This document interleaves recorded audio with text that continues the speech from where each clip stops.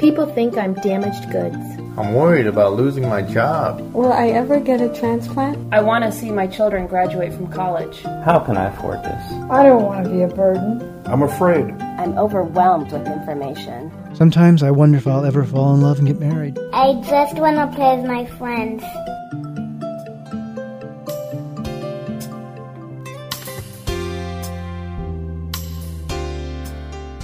You're listening to Kidney Talk, streaming health, happiness, and hope to the renal community, with your hosts, Lori Hartwell and Stephen Furst. And welcome to Kidney Talk. We're here in San Francisco still. Yes, we're at the ANNA conference. Or the Anna. They did get pissed. I started singing selections from Annie.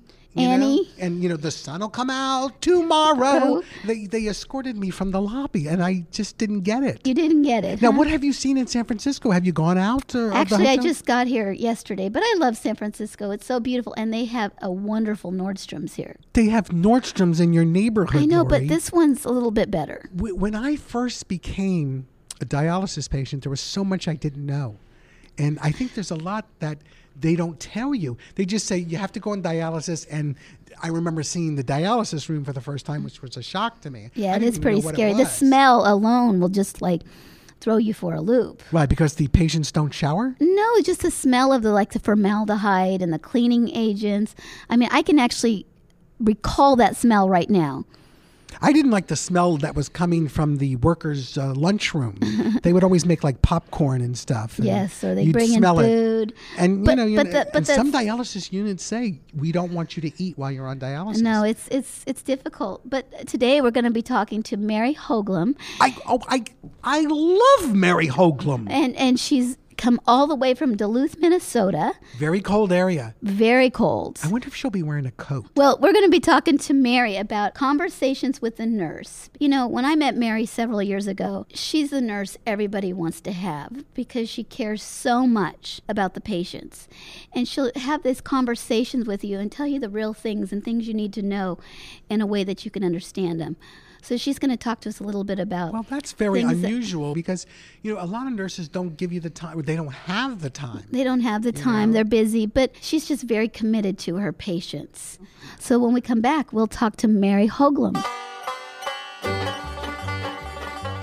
Hi, folks. Crazy Kidney Kid here to tell you about the incredible specials we're having. We are definitely wheeling and dealing this weekend. If I can't put you in a proper access, a lifeline like me and the missus like to call them, and I'll stand on my head and eat a low-sodium bug. First, we have a Crazy Kidney Kid special on hemodialysis access with several different models. We have catheters great for the beginners or in any emergency, but you'll soon want to move up to a more sporty model. Next, we have the AV graft, a good utility access, but believe me, sweet folks, I have saved the best for last. The fistula. This is the access that everyone is talking about. You'll get great mileage and years of use with this baby. What's that you say? Hemo just doesn't fit the lifestyle you prefer, PD? Well, feast your eyes on this baby. Oh, I forgot this is radio. You'll just have to trust me on this one, folks. This is the PD catheter model. Beautiful, efficient, and easily hidden from view. So take your pick. We're dealing all week. We'll really have to move these babies. Keep your access clean and free of infection. A daily check for signs of redness and warmth could indicate infection. Check with your healthcare team for tips on how to keep your dialysis access clean and safe for use. And remember, if I can't put you on one of these lifelines, I'll stand on my head and eat a low-sodium bug. Winter, spring, summer, or fall. All you have to do is call, and I'll be there. You've got a friend. Well, Mary Hoagland, welcome to Kidney Talk.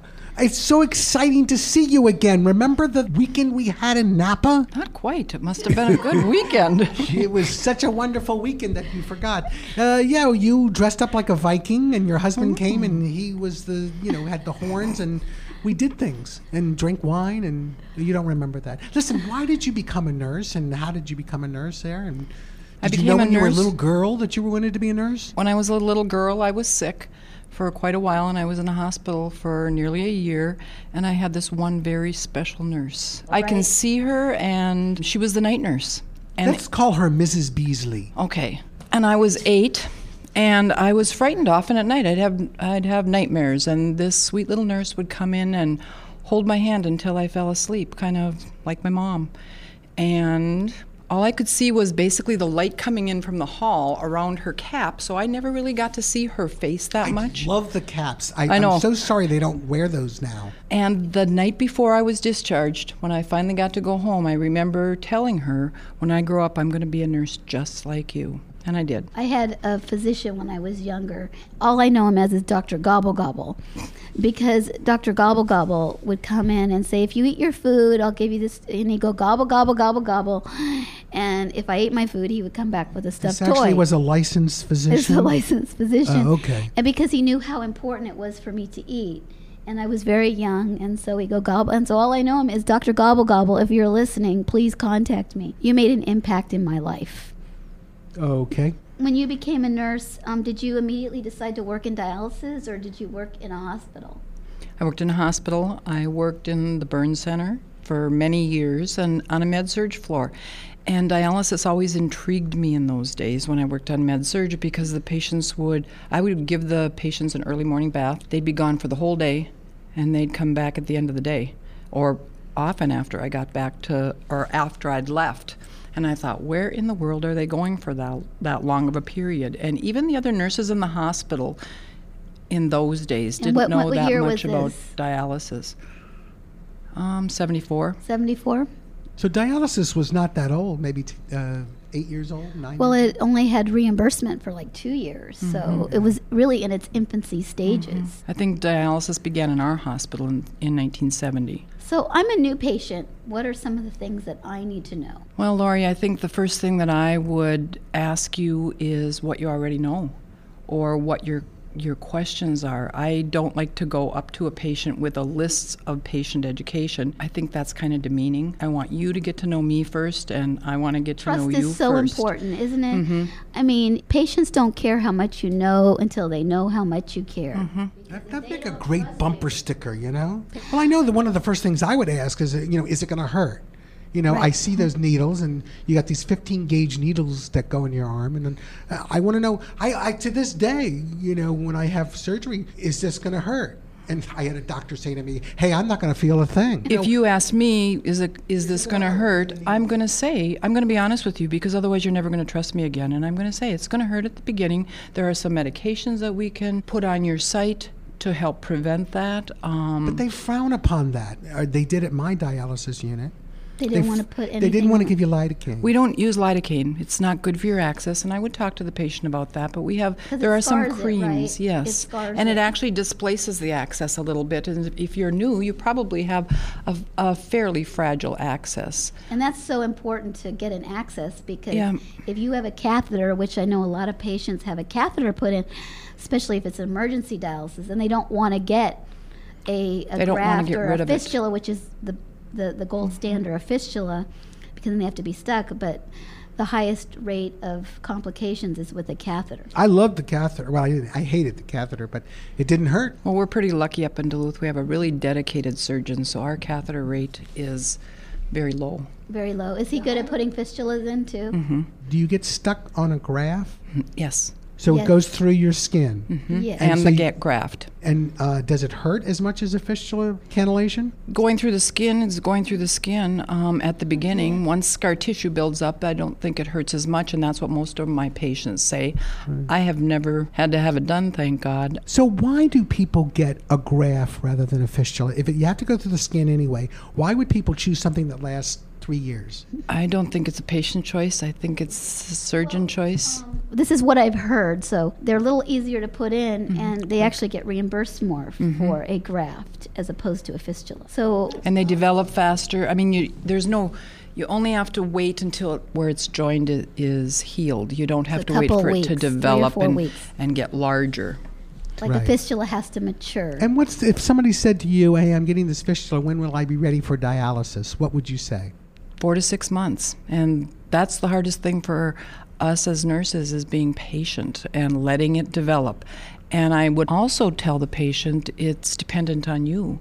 You're going to have to exercise it, and I'm going to remind you several times, and I'm going to show you, and I might have you do it during your downtime while you're watching your soap opera here in dialysis, because you're so busy at home. I bet you forgot a couple times to do your exercise. I just hated doing it, and it's not strenuous. I just hated, taking that rubber ball or that foam rubber ball and just squeezing it. I just hated it. Well, if I made you a performer and do it in front of me, would it be a little more fun? No. Okay.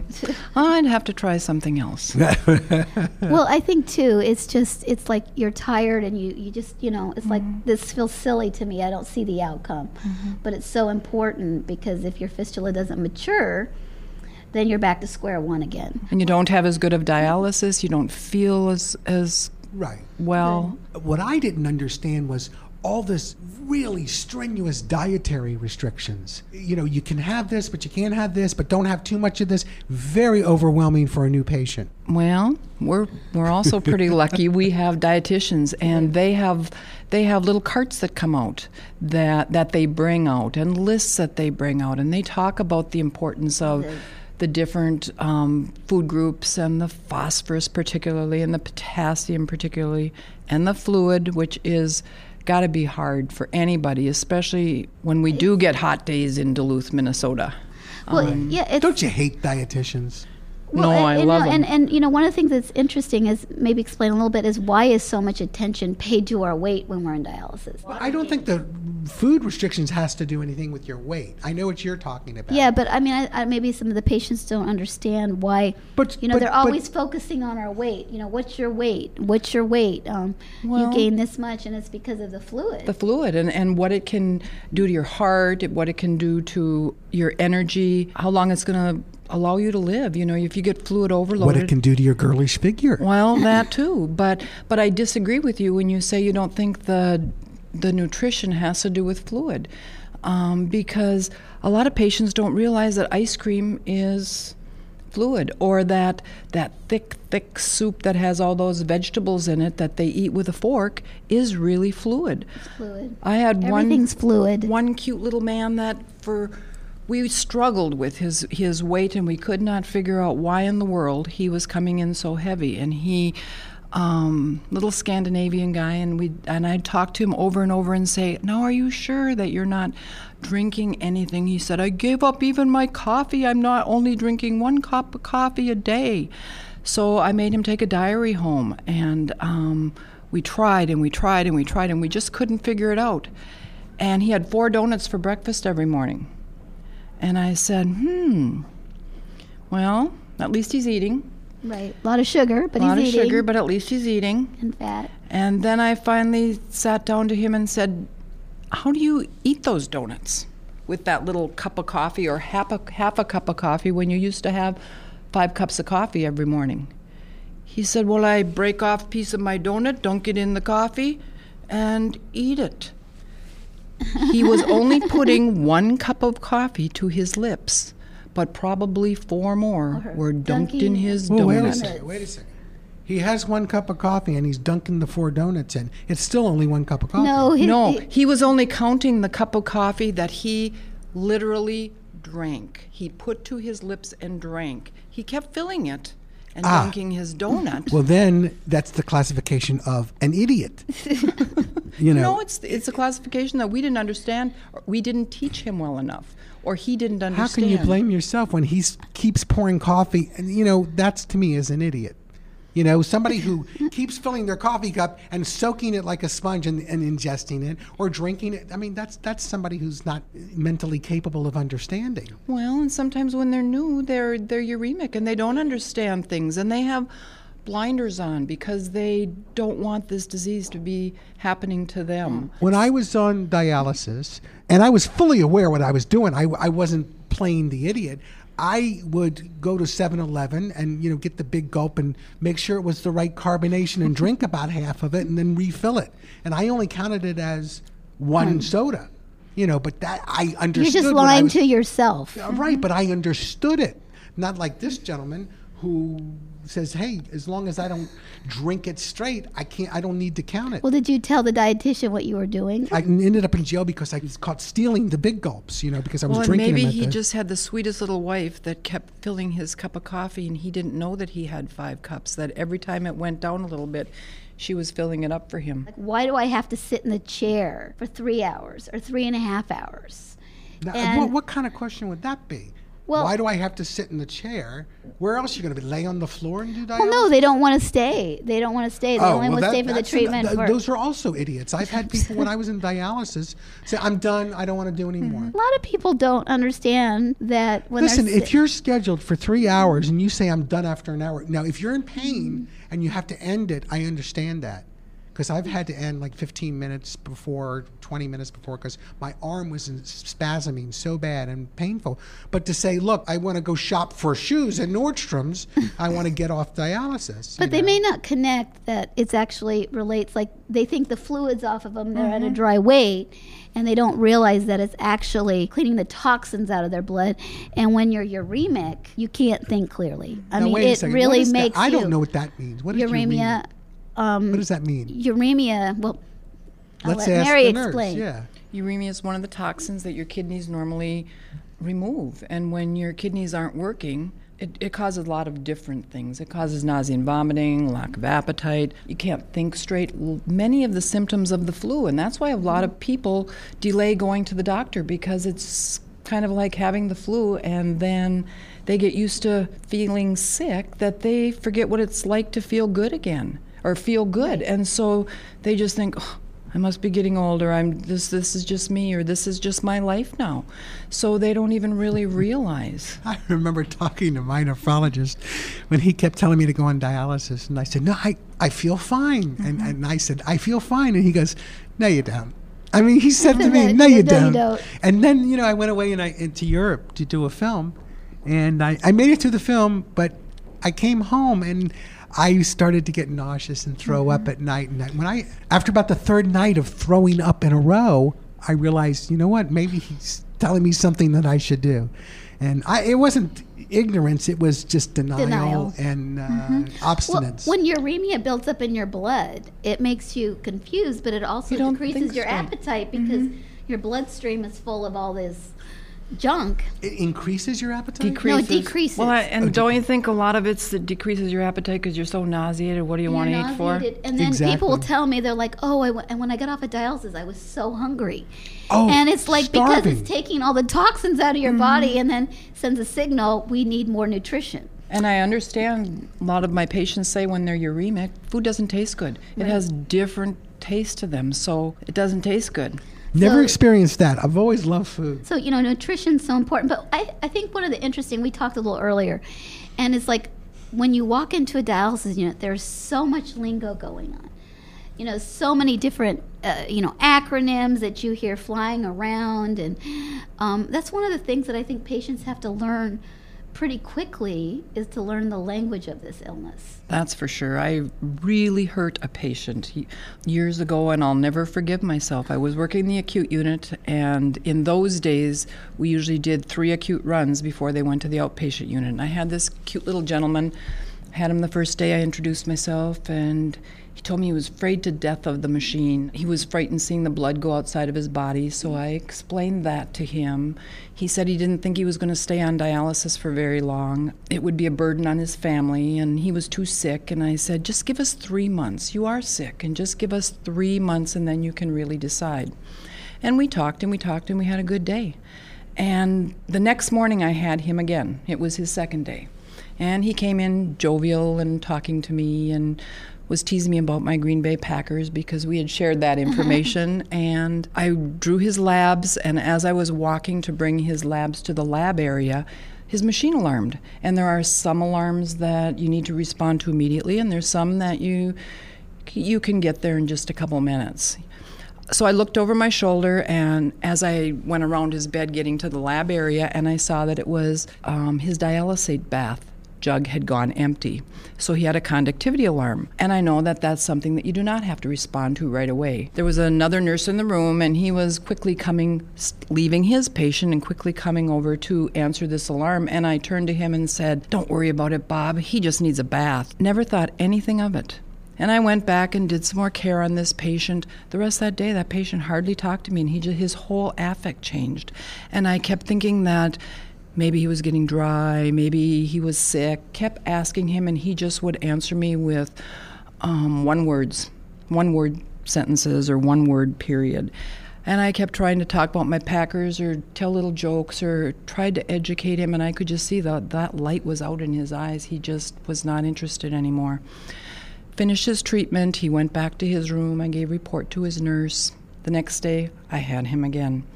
And I thought, this has to change. Something has to change, because he came in with that sadder affect again. So I got him going, got my second patient going so that I wouldn't be off schedule. And I talked to him and all this. When my second patient was going, I pulled up my chair and I said, there is something definitely wrong. You're acting different. Did I do something to hurt you? He said, nope, nothing. And I just sat there. And it's very hard to me to just have a period of silence. But I just sat there. And all of a sudden, really quietly, he said to me, I'll have you know I take a bath every single. And I thought, well, that's a weird response. And then I realized what I said yesterday. And I had said to another nurse, don't worry about him. He just needs a bath. So I looked down and I picked up the jug and I shook it and I said, this is a bath. I didn't mean to hurt you. We call this a bath. And anytime there's a word that we say, you need to ask us, because I would not intentionally hurt anyone. I had the exact same experience. And the alarm went off, and the nurse said, he just needs a bath. And the other nurse said, oh, you mean the dialysate? And the nurse said, no, he really needs a bath. Driving a cab in a Big Apple could really get on your nerves. With all the traffic, the noises, the rude drivers. Oh, watch where you're going, wise guy. Get some glasses. Oh, where was I? Oh, yeah, the rude drivers. There's one thing I wish was a little louder or not so quiet. Secondary hyperparathyroidism. I know it's a big word, but you know what? It's a big problem. It's often referred to as the silent disease. I didn't even know what I had until I experienced weakness, achy bones, itchy skin, and sexual dysfunction. But you didn't hear that last one from me. Some people call it the bone disease because of the loss of too much phosphorus and calcium. But what you don't know, Mr. Smarty Pants, is that it also affects soft tissue like the heart, the lungs, the blood vessels, bada bing, bada boom, and that's about everything. So don't be a wise guy. Wise up and talk to your doctor about the big word. Secondary hyperparathyroidism. Whoa, for crying out loud, do me a favor, Grandma. Get off the road and throw away your keys. You just call out my name, and you know wherever I am, I'll come running, yeah, to see you again. We're back with Mary Hoagland, and one of the things that patients need to know is about infection. When you're a new patient, you probably are having a lot of procedures, and share a little bit about what new patients need to know about infection. You know, when you first go into dialysis, you know, they say, oh, you know, you're prone to infections and everything. And, you know, infections are now a very hot topic in the news. Right. With MRSA. MRSA. Yeah. And they get it in healthcare, and they specifically mentioned on the national news in healthcare facilities and dialysis units. Mm-hmm. They said that, and that really scared me. And I think that's why there's such strict guidelines in dialysis units, because we're working around blood and around patients that are immunosuppressed, they have diabetes, so they may have wounds. We're cannulating their access or opening up their catheters. So I think it is important that the patients know about infection control, about washing their arm before they come into the unit. Even though I'm going to wash it in just a minute and clean the site, I want one more time. And they'll say, well, I just washed it at home. And I say, yeah, but you put that jacket on that you've worn 15 times. I said, will you just wash it one more time? And if they physically can't, then I'm going to wash it for them. Sometimes I make a game of it, and I'll ask the patient, did you wash your arm?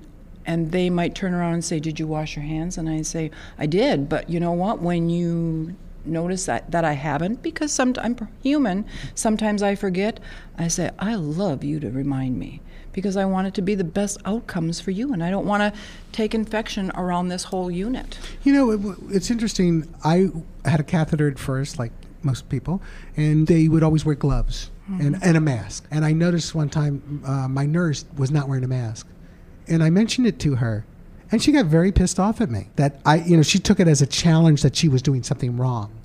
And all I was saying is, I noticed normally that you wear a mask. How come you're not wearing one today?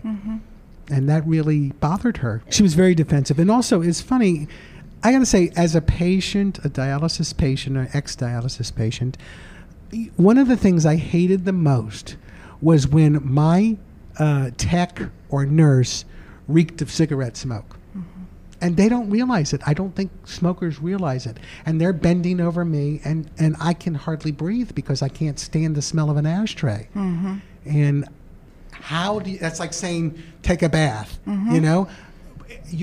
What do you say to them?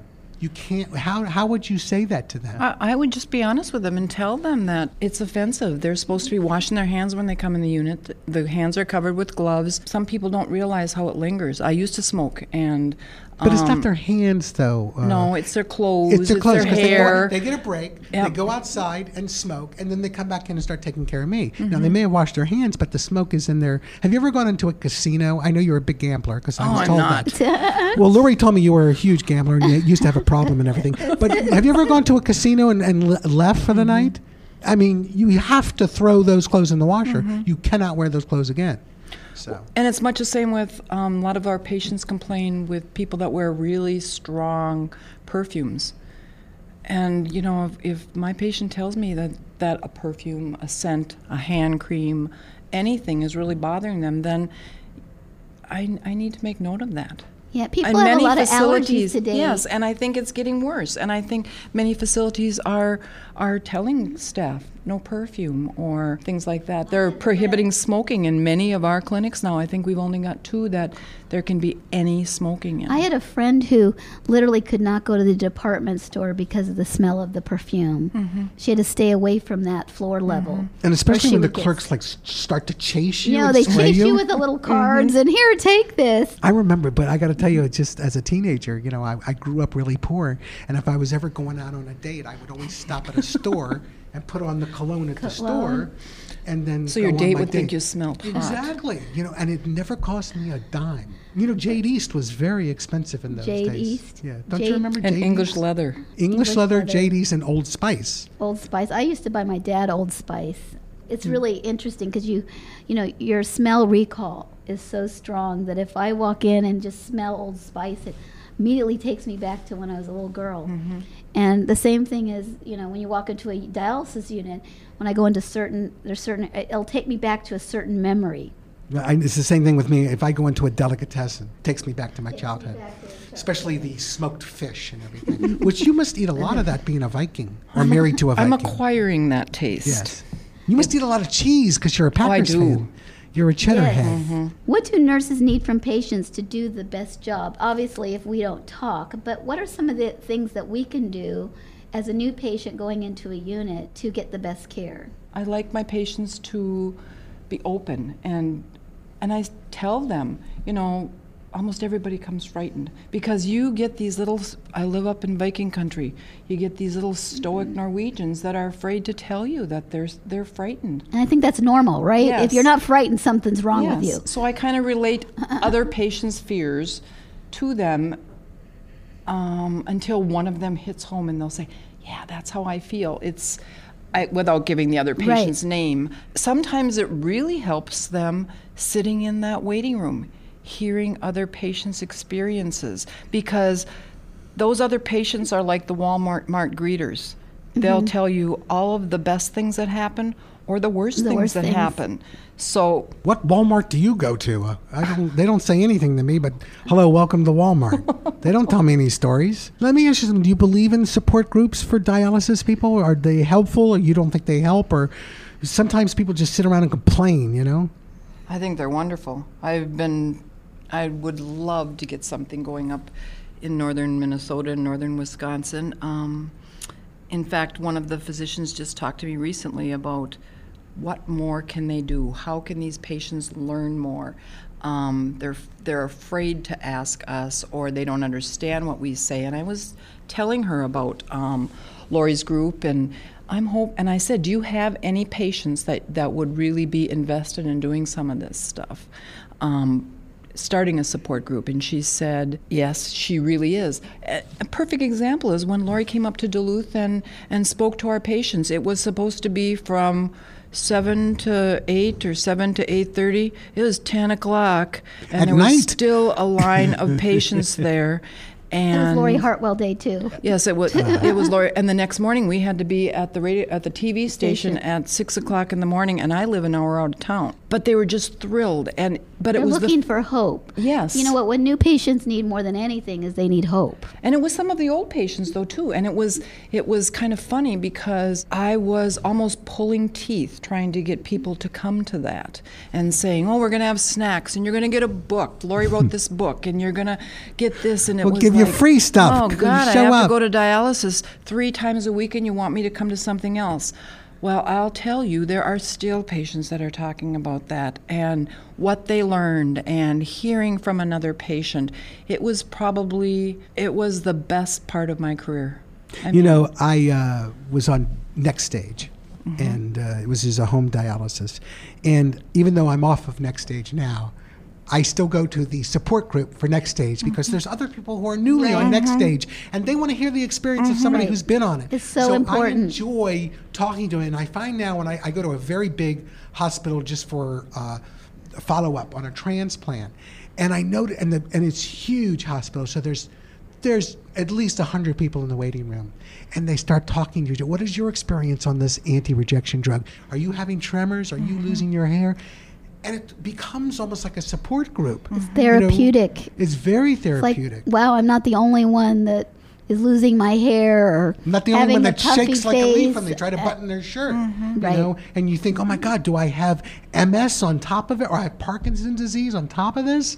And you realize that it's just the drugs. And that's the joy of my job. When patients do get transplants, they kind of miss us, in a different type of way. They don't miss the treatments. They don't miss the time away from their lives.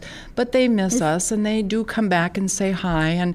And that part's exciting to me. I love to see them, and I always say, "Well, how are you doing?" And they'll say, "Yeah, I'm doing good, but I got to get up all night long and pee." And I say, Right. "And you're complaining about that?" Now, do you miss the patients themselves? Oh, and I also, do. do you get attached to some of the patients? I've seen them 3 times a week for sometimes 4, 5, 6, 7 years. Do you get attached to certain patients? Absolutely. I hear a lot of conferences about staying detached.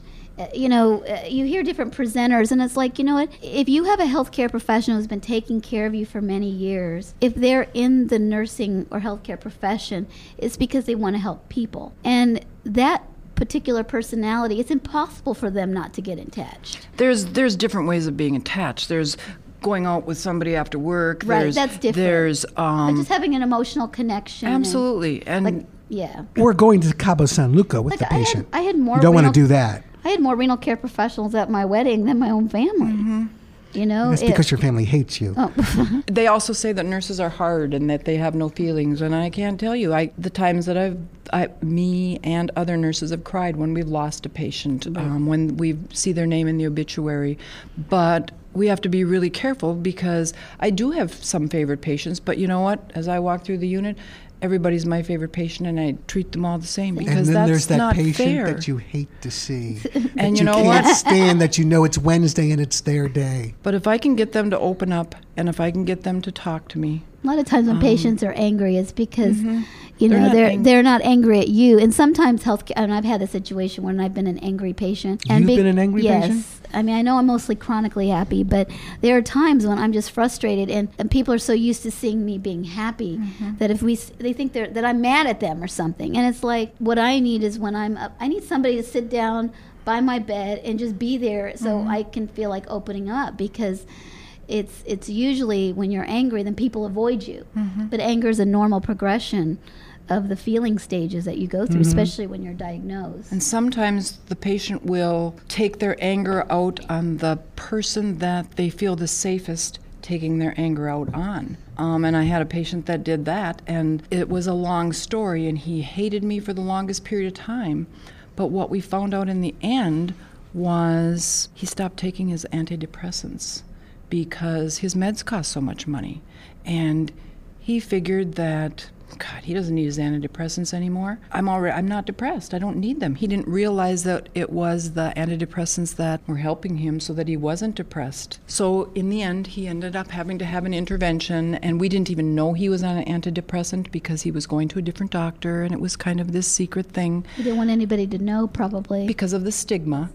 After he had been on the antidepressants for a while, he called me over to his chair and he said, "Hey, Polak, come over here." And I went over there and I said, "What?" And he said... He called you Polak? Yeah, I'm Polish, and lots of my patients call me that. My husband says it shows. But so I sat down next to him and he said, "I just want to apologize." And I said, "You have nothing to apologize for." He said, "Stop, let me apologize." So I did.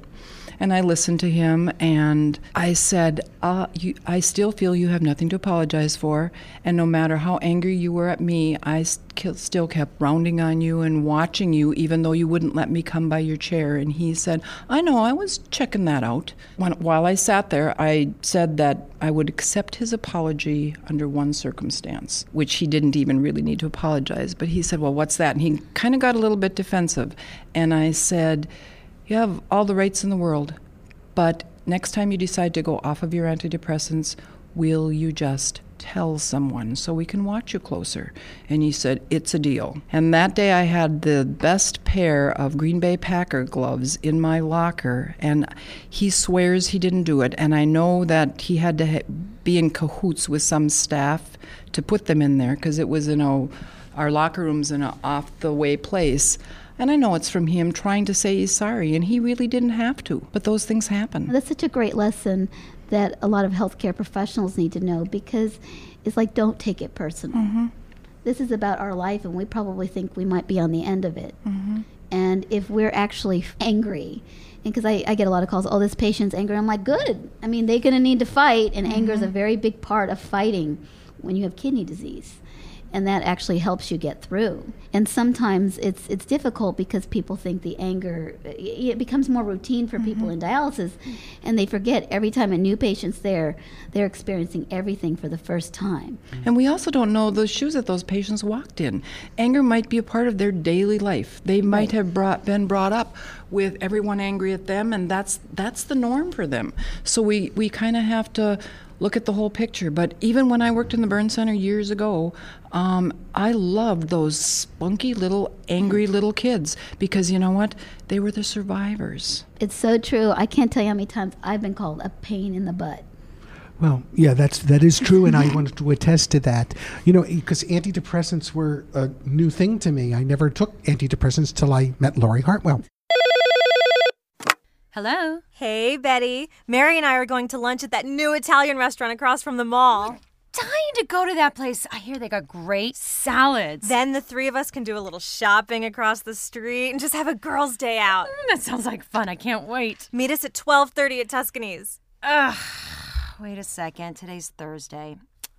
I've got dialysis. Just go in early. Are you kidding? They are so strict about the times, and besides, they're all full all day. Maybe next time. I'll tell you about the restaurant and what Mary and I bought at the mall. Such a good friend. There's gotta be a better way. Instead of next time, how about next stage? What Betty doesn't know is there is a better way. The Next Stage System 1, the first truly portable home hemodialysis machine, can help you take back your life and set your own schedule for home hemodialysis treatments. After a short training period for you and a partner, you have your own portable dialysis machine right in your own home. All of your supplies are delivered to your doorstep. Taking back your life and setting your own schedule are just part of it. Doing dialysis at home also allows for more frequent dialysis, which better imitates the function of a normal kidney. Many patients doing more frequent dialysis report that they have more energy and feel better. Want to travel? With your doctor's prescription, Next Stage can support travel anywhere in the continental U.S. The Next Stage machine is about the size of a 13-inch TV and has a sturdy travel case available, and all your supplies will be delivered to your destination. So schedule dialysis around your life instead of your life around dialysis. Ask your doctor if home hemodialysis with the Next Stage System 1 is right for you. For more information, call Next Stage at 1-866-NX-STAGE or visit www.nextstage.com. Ain't it good to know? Ain't it good to know? Ain't it good to know? You've got a friend.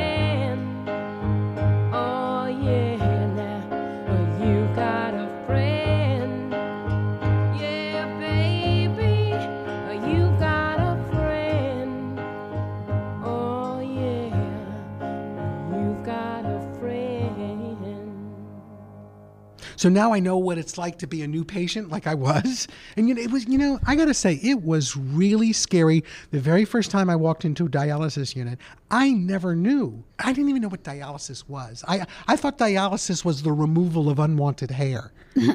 But then I realized it was electrolysis. And electrolysis instead of electrolytes? Is that the joke? No, it's not. You're ruining my jokes. Gobble, gobble, gobble, gobble. Gobble, gobble. Gobble, gobble. Gobble, gobble. I never took antidepressants till I met Lori Hartwell. We can control our own destiny. We can take charge of our health and ask questions about our medical options. We can form partnerships with our healthcare team. We can take steps toward self-improvement. We can be sensitive to the impact of our disease on our family. We can sing, dance, laugh, and enjoy our lives. We can appreciate today and look forward to tomorrow. We can help and support our fellow patients. We can pursue our hopes and dreams. We can make a difference.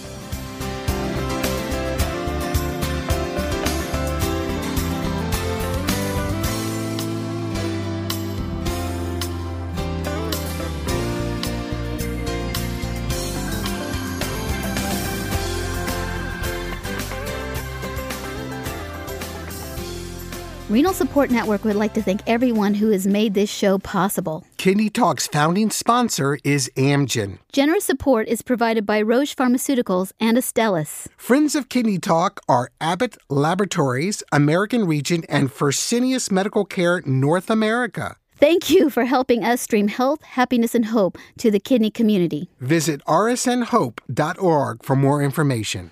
The opinions, recommendations, statements, and advice contained on Kidney Talk are for information only. You should not use the information on the show to diagnose or treat a health problem or disease without first consulting with a qualified healthcare provider. Please consult with your healthcare provider about any questions or concerns you may have regarding your condition or dietary regimen.